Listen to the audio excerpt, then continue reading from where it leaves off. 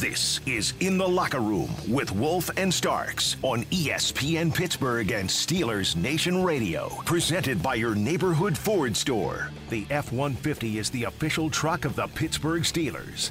They take the third knee in a row, and that will do it. Baltimore comes in, pulls out the upset, and Pittsburgh Steelers' two-game win streak goes by the boards. That's the end of the game with the final score. The Ravens 16, the Steelers 14. You know, Max, I went straight to the lasagna, brother. I'm telling you what. I needed some comfort food last night. It was straight to the lasagna. I mean, you just had to have at it, my friend. No, it was a necessity. I mean, that was a game that was just so tough to watch, to deal with. You know, you lose Kenny early in this contest. Is backup on backup. Then you get the backup to the backup with the Ravens. And, until there's no more backup. Until there's no more backups. And, you look at it and, I mean, let's just face it. The Baltimore Ravens came in and they out-bullied us as bullies. You know, that pretty much summarizes it, and that's really hard to accept. It's a hard one to swallow. That's a vicious pill to have to throw down the gullet there, but there's truth in that. I mean, that's what it is. Yeah. You know, today is a special edition of the good, the bad, the ugly, and the uglier. We got to have an extra category there because there's enough to go around. But certainly, this was a game that was eminently winnable. That's what I just came away with that whole, despite everything, despite all that went on, it was so winnable. And it's just like we just could not push the rock over at the right moment in the right place at the right time.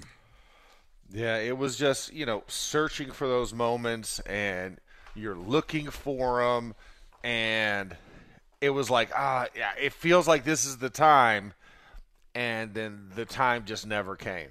And it was just constantly waiting on it. I mean, like you said, there were so many opportunities to win this game, to take advantage in this game, and it just seemed to just seemingly get out of our grasp moment after moment, or I should say interception after interception. It was just, Or counter trap after counter trap. Well, yeah. The counter traps were definitely there. And you would have thought at some point there would have been an answer for it, but that last drive they had before taking the knees, I don't count that as a drive. Right. It was just, come on, we can make this stop. We can do this, and they just literally ran the same exact play. To the right, then to the left, then back to the right. And then change up on third and short, go for a dive with a 300-pound fullback, and then go back left, go back right. And, the people are saying, first of all, they go, well, why didn't you adjust? You can't adjust when you're getting killed at the point of attack. You know what I mean? When you're losing the battle up front, and all the guys know that. It was no mystery. When you're being out executed. I hate using that word. It just sounds the connotation just sounds bad given the gloomy atmosphere this morning. It seemed like it. It seemed like an execution. Yeah. But, I look at it and go, one of the biggest adjustments they made at halftime, looking at the Ravens, they took their 300-pound fullback, Ricard, and instead of having him as the trailer as they did in the first half on the counter trap, they put him at the on the H-back on the front side as a kick-out man. Yeah.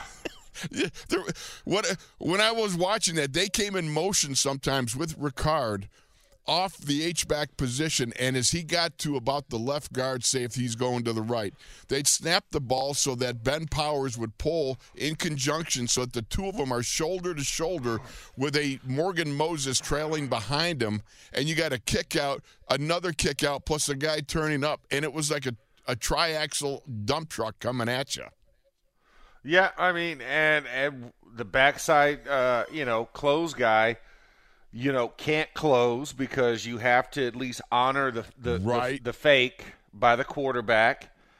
And yeah, I mean, it was ran to perfection. The run throughs, guys were getting, lost in the wash, and it was it was frustrating. It was like you said this during the broadcast yesterday. It was a clinic. It was a clinic on how to run power. Yeah, it really was. And they did it very, very well. And you're going to have to take your lumps with this, and I know it's a discouraging time. Everybody's discouraged. You're coming up on Christmas. The opportunity to be able to make yourself relevant, given, the playoff picture and so forth, has dissipated a great degree. Everything I know, that's why I went straight for the lasagna. You need some comfort food in a situation like this. Layers of comfort. Would you put sausage in there? Because I definitely gotta have sausage. Yeah, good crumbled sausage has to go in there. Oh, you know what? Make it chunky. Let's just go chunky with it too. Okay. Well, hey, listen. Whatever. As long as you have the right adequate layer of cheese and sauce to go with it, yes, I'm all for it. You need ricotta and mozzarella. Oh yes. You need both. Not to mention the garlic toast, huh? A little Texas toast there. Oh yeah, and just make it a sandwich or like one of those fancy flatbreads, with a smearing on top of it. Oh, would that be out of sight? Oh yeah, my there goodness. It is. Oh my goodness, yes. Lasagna sandwich. It just adds at least two other layers to the already layers that are inside of it. It's just stack on stack on stack. It's the gift that keeps on giving, brother. Yes, indeed. Yeah. It is. All right. It is, but you're right. It was a rough morning. It was a rough day yesterday. Yeah, and it's going to be a rough couple of days here because this one really hurt. Because the physicality. I mean, Chuck Noll used to when I remember coming up in Seattle, and I heard as I walked by Chuck in a post-game press conference because they didn't have like press conference rooms and stadiums back in the day. So it would be like around the locker room somewhere, and I heard Chuck say we were out physicaled on the line of scrimmage, and that was scary because then the next words were, we've got to get back to basics. And back to basics in Chuck's time was, of course, we were 3 padded days, practice a day. But everything was going back to training camp velocity. You know what I mean? Everybody, it was all going to be about, almost scrimmage-like atmosphere on Wednesday, Thursday, Friday. And everybody's going to be all beat up. There's going to be fights. There's going to be extra running. There's going to be all kinds of extra stuff. Chuck's going to be very unhappy, and the whole thing would be a dour week. And, you got to get ready for the next game, but you're beating yourself up, it seems like, the entire week. But it was Chuck's way of getting everybody's attention back to the physical perception that you need, that you cannot undergo a beating at the line of scrimmage like that. Yeah, no, I mean you have. I mean, at some point, you have to say, we're not going to take it, right? Yeah. Yep. Pull from a good old '80s hair band classic, right? What? Were you an '80s big hair band, type of aficionado? Well, I've definitely had my forays with a lot of the big power ballads and rock anthems of the '80s variety. So there you go.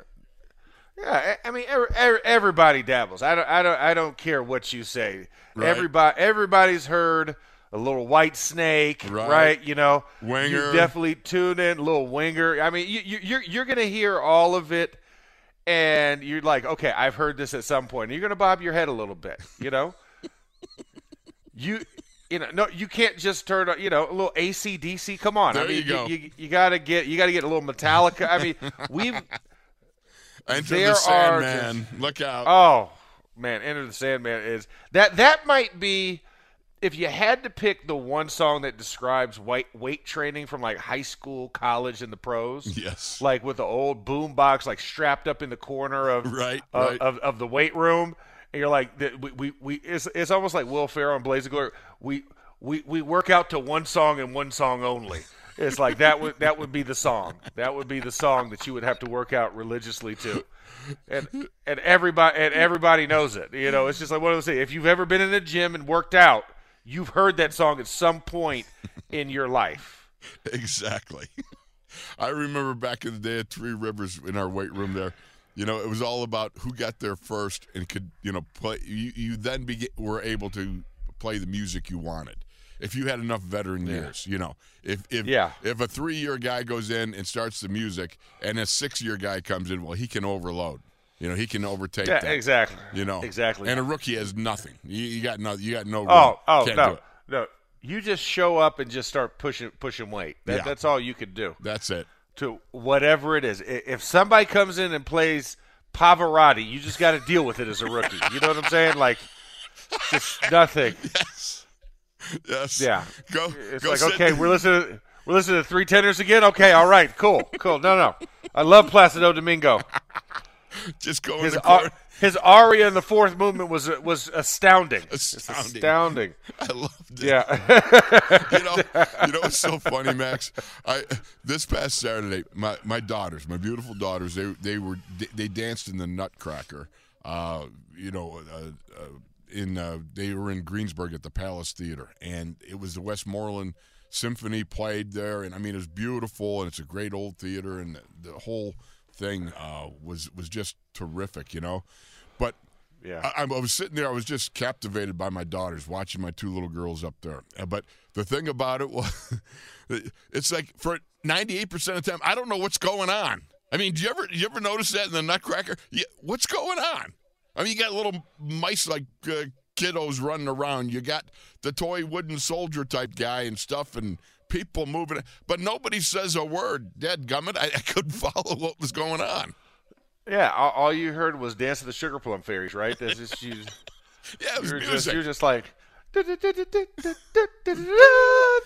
go. Yeah, exactly. Max. Hey, listen. I was Uncle Drosselmeyer in elementary school for our Nutcracker play. Oh, really? So, yeah, that's really? right.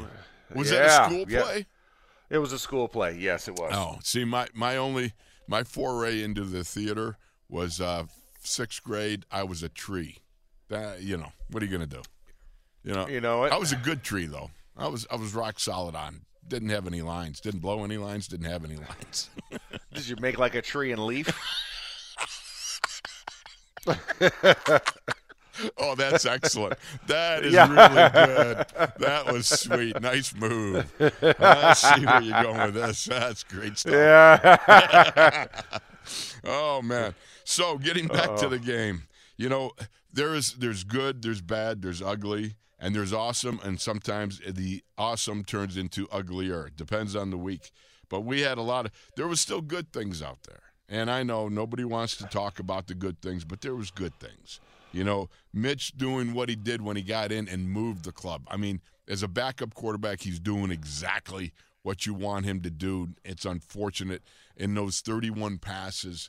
He was 22 of 31, but he got 3 huge picks. And, one of the things that I remember in the offseason, Max, I think we talked about this back in training camp, but one of my perceptions with Mitch, I went back and watched some of his stuff in Chicago and everything, and he's so good at moving the ball. It's when he gets down the red zone, he has trouble, or it was my perception that he had some trouble in putting things into the end zone. Very good from red zone to red zone, but getting into the red zone seemed to be a peculiar problem that he had in Chicago.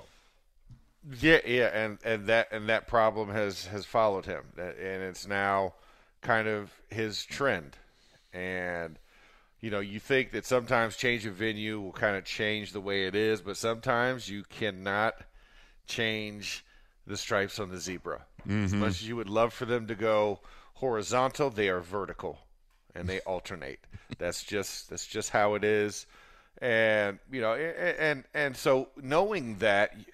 You would love to think that, okay, let's try and get some more run stuff going. I know he had the nice dart there to Pat Freiermuth at the end, and that was a beautiful throw. it was a beautiful throw right in between in a the tight safeties. window. Man, quick decision, went right in, but then you remember back earlier in the game, the crossing route, right? Not seeing Roquan Smith. On the front side of Steven Sims, even though I know you're looking at Pat Freiermuth, right? Freiermuth has the inside position. He stacked the safety and then cut on the in route. It's like you got to hold it. You got to wait for it to clear before you could throw to Pat. Yes. Because you can't throw it beforehand because, Steven Sims is very fast. Yep. And Roquan Smith is playing the middle field in the zone coverage. You can't throw that ahead of time. You can't. You got to hang on. Anticipate. Yep. Yeah, you've got to hang for a tick and let him clear and then throw him, and especially trying to lead him, right? Lead him after Roquan's there, but you didn't see Roquan. Yeah. And then you sailed the one to Deontay, and that one was just not following through and kind of trying to put it up in the air and loft it, but you allowed the safety to have enough time to recover because that ball seemed to hang in the air forever. It did. And he even said after the game, he didn't use his eyes to freeze Williams enough. You know what I mean? He knew it. He knew it when he let it go. After he let it go, there was a problem because he let Williams get too much of a jump on getting over the top as he rolled over on, to cover Deontay's. And you know what? These are things that if you're not in the game for, 8 weeks, 9 weeks? Yeah. I mean, these are the little things that can crop up and become a problem for you when you don't have game action because, again, practice speed is way different than game speed. It's not the same thing. Yes. And you have a team that's already pissed off because they've given up the last 4 in a row to you. Yeah. So they have something to prove. They know they're better than this, and they feel they're better than this. So they want to go out and prove that they're better than this.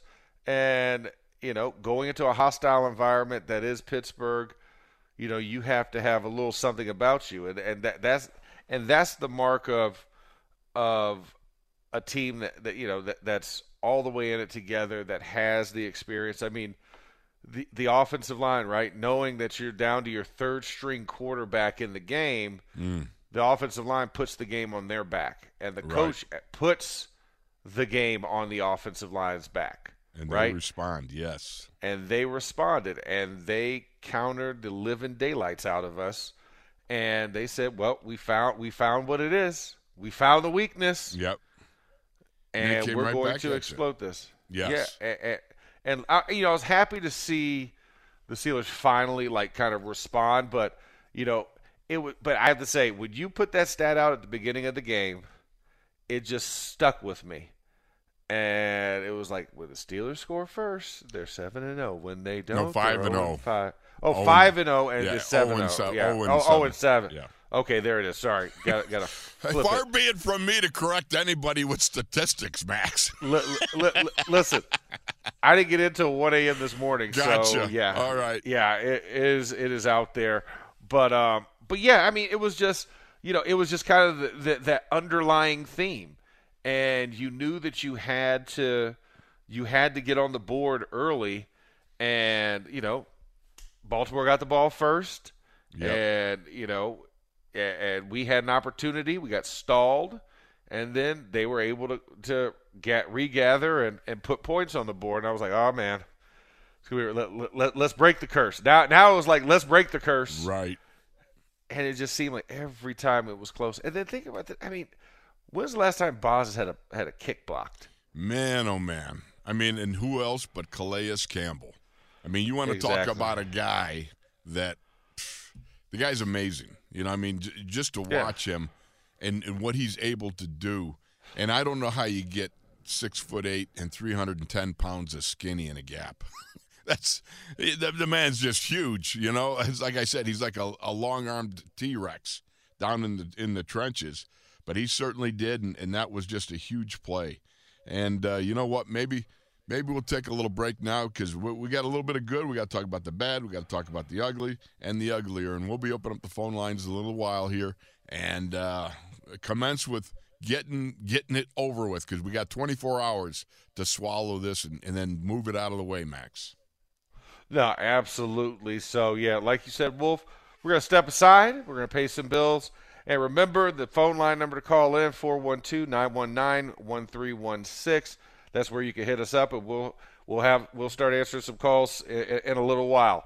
But you're here in the locker room with Wolf and Starks on SNR and ESPN Radio.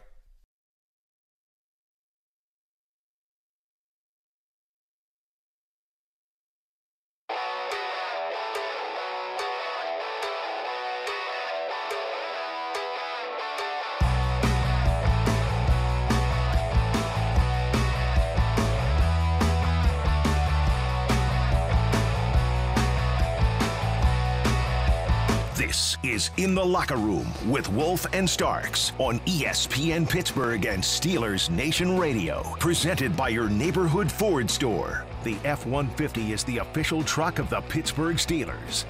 Trubisky in the gun.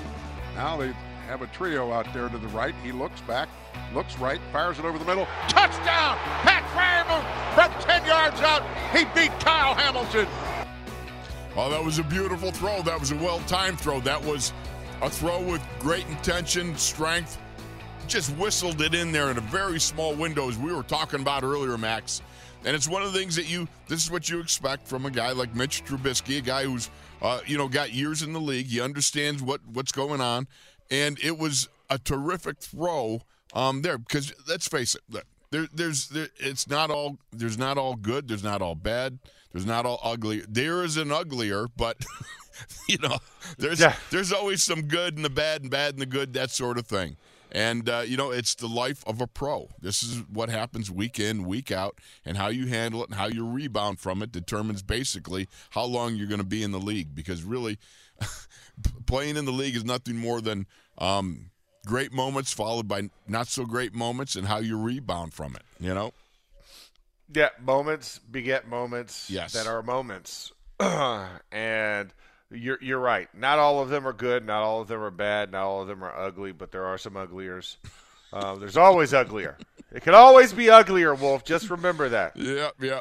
That would be me, like me being on the dating game. We have tonight's special edition of The Good, the Bad, the Ugly, and we got a special guest for the uglier. Yeah. Hello. Yeah. So, anyhow, moving along, we've got the pass to Freiermuth again.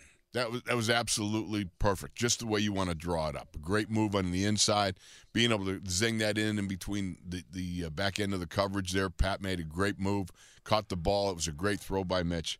That was good stuff. And there was more. He really came into the game and basically got George Pickens going. And that, to me, man, there's got to be more targets to this kid. Yeah, there has to be. I know last week we were talking about his frustration on the sidelines, Cam having to talk to him. Right. But I thought it was good to get him involved early and really show off the big play capability, right? He finished with 3 for 78. Right. And he has this skill set that just is not – it can't be denied. And although I know Deontay got the lion's share, Pat got his fair share of looks. The kid is just on the money. When you need him, he is there. Big plays. He makes them look routine. Yes. And, do we know everything going on behind closed doors? No. But I don't need to know everything behind closed doors. Right. You know what I'm saying? Yep. Like that's where, that skill set now is something that I don't need to possess. Everybody wants to be an insider and this, that, and the other. Sometimes you just don't want to know. Yes. You just want to see what that finished product looks like at times. Now, if there's something that's help related, then absolutely, right? Let me know. But when it comes to the natural progression of a season and interpersonal communication amongst human beings. Yes. That's the part where I'm like, I don't need to know this. That's coded words. Yeah. For exactly. Internal business pertinent only to those involved is basically what you're saying. Exactly. I learned my lesson the hard way. Ramon came out, years ago, was like, listen, if you're not in the locker room and you've been in the locker room, you should understand this. Some things just aren't meant to get out and things that need to be handled within our walls. And I agree. Yes. I concur. And so there's some places where I don't need to know, because here's the thing. I could tell he's all right because he went out and did what he did yesterday. Right. He was locked in. He was focused. He was ready to go. And, things are not going to go as planned. That's why you have a game plan. If everything was going to go in line with what you were thinking, you would just literally script the entire game. Yes. But you don't. You script the first 15, and then after that, it is a work in progress. It is a living document with possibilities. That's all it is. That's the truth of the matter. But, going back to it, all right, getting Pickens rolling. Do we got the West? Do we got the 42-yarder? And he's going to play action fake it. Wants to throw it long. Down underneath it, it is Pickens, and that is a 1st and goal inside the 10. George Pickens, a rookie out of Georgia. And Trubisky put it over Marlon Humphrey, the 2-time pro cornerback. Now remember, that was a 2-time Pro Bowl cornerback that he whipped the pants off on that route. That also went to the same high school as him. That's true. Oh, that's right. That's right. Yes. The Hoover High. Thank you to Missy for that little nugget. Yeah, absolutely. She nailed that. Yeah, she did, and that was the thing. It was like, if you can put it in there, you got to thread that needle to him. And that was one where it was enough air, right? Yep. But also didn't hang in the air. Okay, right. It was delivered with force. So we're talking about the difference between trajectory that play and trajectory versus the Deontay Williams interception. Mm-hmm. Right? Mitch was able to drive the ball, drive his foot, drive the ball, and deliver it expeditiously to where you couldn't sit there and there's a hoopy like a center fielder. Yeah. So I mean, it's just those are the things, and yes. and as much as you could tell, Billy wanted to say Pickett to Pickens, it was Trubisky to Pickens. Yes, on that one. Yes, but he fought the urge. He fought the urge. Good job, Bill. Absolutely. This young man can win those 50-50 balls. Like, it's more like 75-25.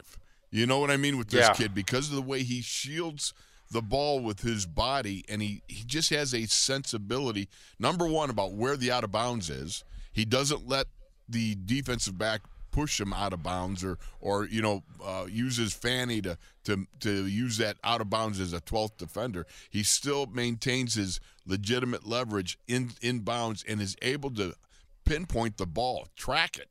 He does a great job of tracking the ball. I think that's one of his greatest strengths. Well, and I'll say this. This is where it's a positive, Wolf. Now, listen to me. These words are I'm listening, brother. Late hands. He has late hands. Yeah, I got you. So late hands is a good term for everybody else out there listening, because he doesn't expose himself to being grabbed too early by showing his hands and trying to figure it out. It's like you and I if a punt came towards us, right? Like, where is it's like a bad juggler. You got your hands and they're just going everywhere. It's like he's tracking with his eyes, and then boom, hands come right at the last minute. Yep. So the defensive back can't chop them, grab them, or whatever. He has strong hands. So no, it's a good thing, and a good skill set. And I mean, but here's the thing: he doesn't have to just be the big ball guy, right? But we love the big ball thrown to him because we know that, like you said, 75% of the time is good all the time. Yeah. Yes. And he has a knack for making it look easy, even though we know it's not. No question about it. And just to clarify a little bit exactly what you were saying, Max, when a guy reaches with late hands, he doesn't tip off the defensive back, because the defensive back is taught in running in man coverage, you reach for the hands of the receiver. When the receiver puts his hands up, you reach for his hands. So that by doing it late, it allows the ball to drop into that pocket very quickly without tipping off the defensive back what's happening. But the other thing that they got to do is trying to be able to track the ball too. I mean, the corner's trying to be able to locate the ball, getting their head around. But George does such a great job of not tipping anything off until that ball has nearly arrived. Yeah, and that's an asset. Yes. I think of the dearly departed and Chase Claypool, right? Chase would show his hands early. He's trying to stare it in. He's trying to catch it with his body. Right. Like all the kind of no bugaboo things, because he's a big body, he's going to try and box you out.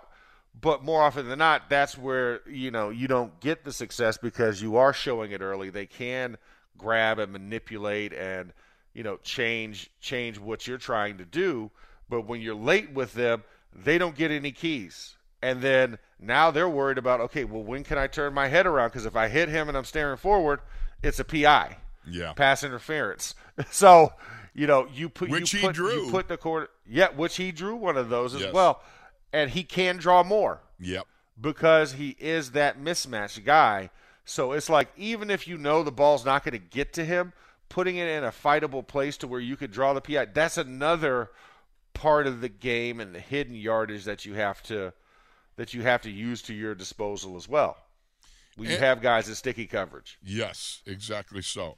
And we want to go on with West. We got the Najee touchdown. Trubisky under center. Straight over the top comes Najee, and he's short. Nope, they're going to say touchdown. One official said no, and the near side official said yes. He got chalk on that leaping effort at the goal line. And that was just a great job by Najee of getting airborne and not losing the ball as it broke the plane of the goal line. You know, I thought, sure, when he reached out with one hand, I'm like, oh, no. I mean, it was just so brief. It was like, ee! And he would manage to retain control of that. It was a terrific play by Najee. No, it was. It was the jump over the top that you need. And there was a surge up front by the offensive line to make sure that other guys weren't jumping from the opposite side to meet him midair. Right.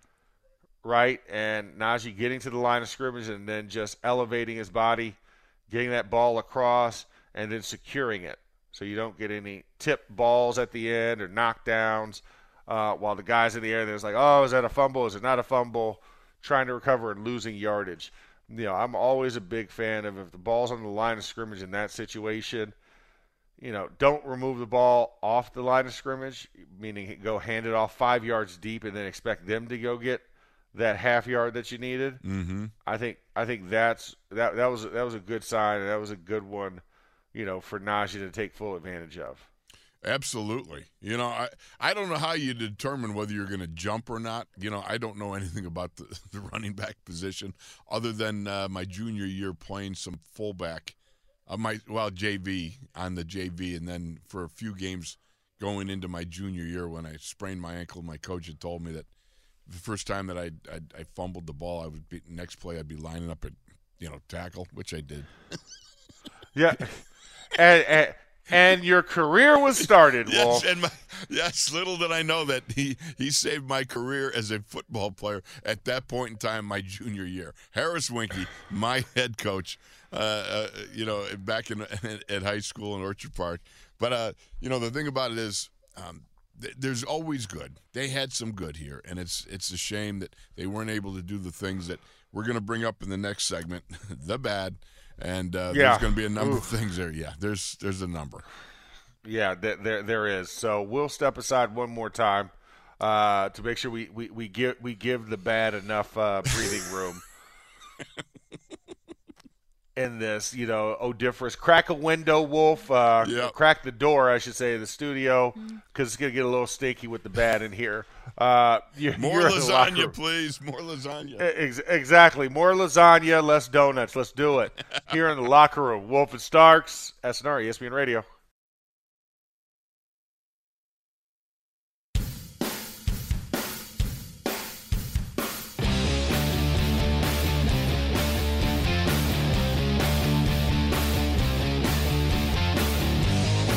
This is In the Locker Room with Wolf and Starks on ESPN Pittsburgh and Steelers Nation Radio. Presented by your neighborhood Ford store. The F-150 is the official truck of the Pittsburgh Steelers. Ball is snapped. Somebody breaks in and has Pickett. And Pickett stumbles again, and is sacked by the second guy back outside the 40-yard line. And he gets up slowly as Roquan Smith, who can go sideline to sideline, the 50-year man from Georgia, former Chicago Bear. And Queen was the first one to him, but he got out of that situation. But mopping up was Smith, and the punt team is on. Well, you got the double A gap penetrators lined up there, Queen and Smith. And you go back and watch the film, and it should have been a squeeze call. And somehow got mixed up between Mason Cole and Kevin Dotson.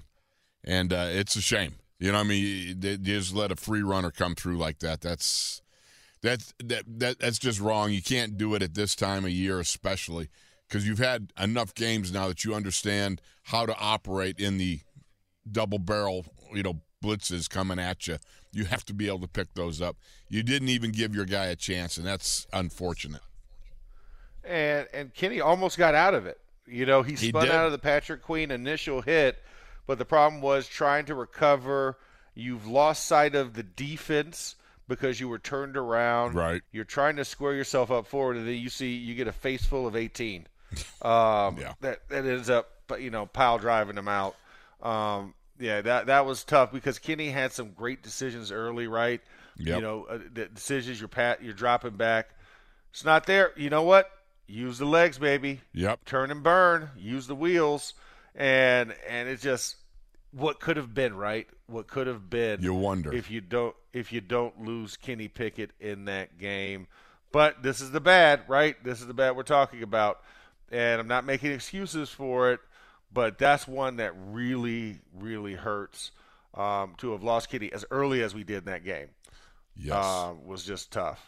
And that's what made it so much worse about this double A gap penetrators. All right, you know that if you're sitting on the weak side, you got to squeeze down and get that A gap guy. And Mason and Kevin Dotson, they just bamboozled that one. Nobody, I don't know who exactly should have done what, because you just never know unless you're in the huddle here in the call. But the fact of the matter was, between the two of them, they let a guy run, and that's the worst part about it, is that it took Pickett out of the game. That's the thing that was so unfortunate, like you said, because Kenny was doing some good things. The other thing that was bad was, of course, and that would be the Calais Campbell block of the Bosworth field goal attempt. 30-yard field goal attempt from between the hashes for Chris Boswell, fresh off the IR. The kick is blocked, and it goes into the end zone for the touchback. Baltimore got somebody in there. Was it Calais Campbell?